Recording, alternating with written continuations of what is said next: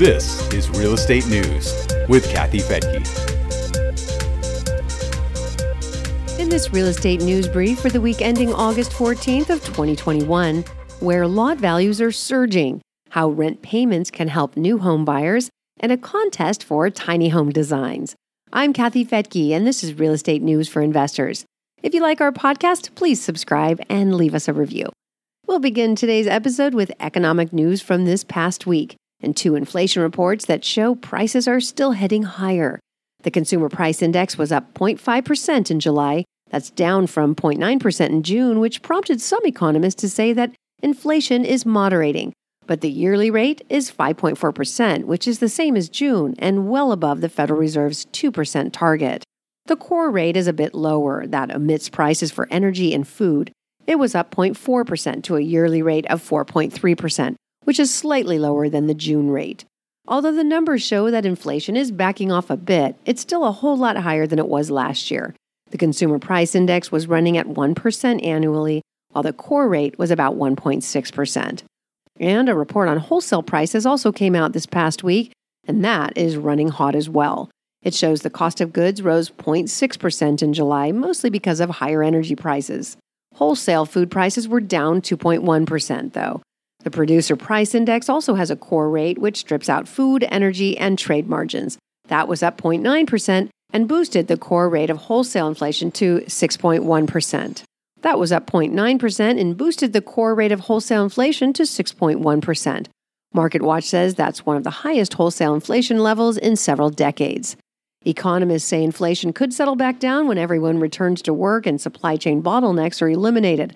But as MarketWatch reports, many feel that higher inflation may be here to stay. Fed Chief Jerome Powell has also acknowledged that inflation could run hotter than the Fed expected for a longer period of time. The latest unemployment report shows that fewer people are asking for benefits and fewer people collecting them. The Labor Department says that initial claims dropped 12,000 to 375,000 last week. That's still higher than a pandemic low of 368,000 that occurred last month. But continuing claims were also down, and they hit a new pandemic low of 2.8 million. If you tally up all the state and federal programs available, there are a total of 12 million people collecting unemployment checks, or about 10 million more than there were before the COVID outbreak. One of the more stunning reports from last week is from the University of Michigan. It shows that consumer sentiment took a nosedive in August to a reading of 70.2. That's down from 81.2 in July and is now the lowest reading in a decade.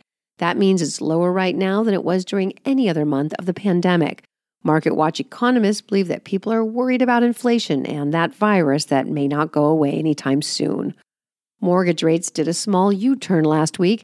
They'd been slowly sinking lower, but Freddie Mac says the 30-year fixed-rate mortgage rose 10 basis points.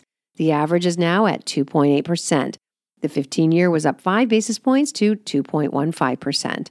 And in other news-making headlines, lot values are surging. An analysis by the National Association of Builders shows that lot values for single-family homes that broke ground last year have appreciated 18% to a record high of $53,000.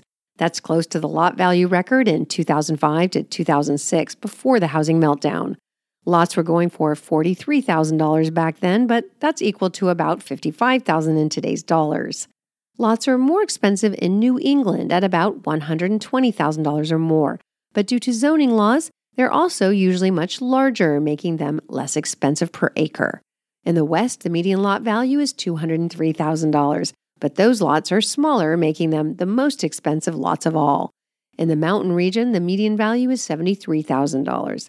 In the West-South Central region, the median value is about $60,000, which is the least expensive, but is also double what they were valued just 8 years ago. On-time rent payments could help renters get a home loan. Fannie Mae announced that rent payment history can be used during the underwriting process. That will help people who don't have enough credit history to qualify for a loan. FHFA Director Sandra Thompson said in a press release, "There is absolutely no reason timely payment of monthly housing expenses shouldn't be included in underwriting calculations.